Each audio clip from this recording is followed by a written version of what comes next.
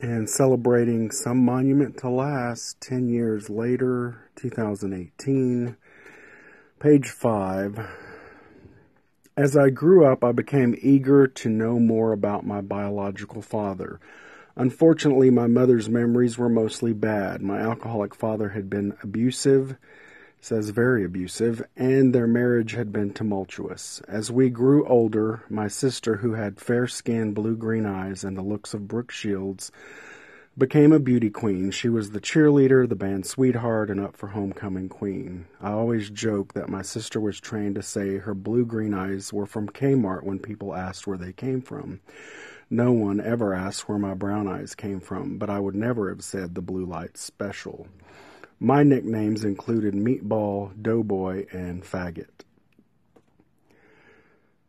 And I adore my sister. She is one of my sheroes, and she remains beautiful. She is a missionary, and she has a beautiful boy who also has the Caucasian features and blue eyes from his dad and blonde hair. And I just remember once being so relieved that he would not ever know the hate and discrimination and judgment that I have known as a Hispanic male. And it was just kind of like a relief, like a sigh that he would be okay and be shielded from that, because it still exists, unfortunately. And then on top of that, you know, I'm bisexual, so, and I've struggled with my weight. So those are just 3 things people see when they meet me. And then from there, I have to trust and hope that they're connected to a higher power and won't hurt me. And certainly I'm capable of defending myself.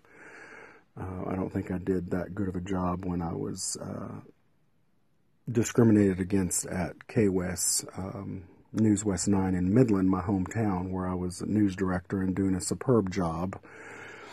And 2 races came in and ruined things. But I trust my higher power. God will make things right there too for me and for everyone involved. Because it was wrong, and it still hurts to this day, and I lost everything. I've had to recover from square one, because right before that was my divorce. And once they learned I wasn't paying child support, didn't have to, and I was divorced, that was also part of the discrimination. Because now lawyers are looking at different levels of discrimination against the LGBT community based on what level someone is at. If they're masculine and gay, they're better off. If they're, you know, a member of the transgender community, things may be worse, and everything in between. And so there's levels of discrimination against the LGBT community, unfortunately. My nicknames, you know, Meatball was an endearing term from one of my mentors, but still inappropriate because, you know, I was overweight, but he was mostly a positive influence. Doughboy was 7th grade jokesters, not funny because my last name is Doty. I embrace it now, but, and then Faggot, you know, what do you do? I just thank God that I've survived, and I'm here, and I have a message, and I'm stronger and always better after everything that's happened to me. All right, we'll continue another day. I hope you have a blessed week. It's Tuesday, which is my Monday, and hope you have a great week. Bye.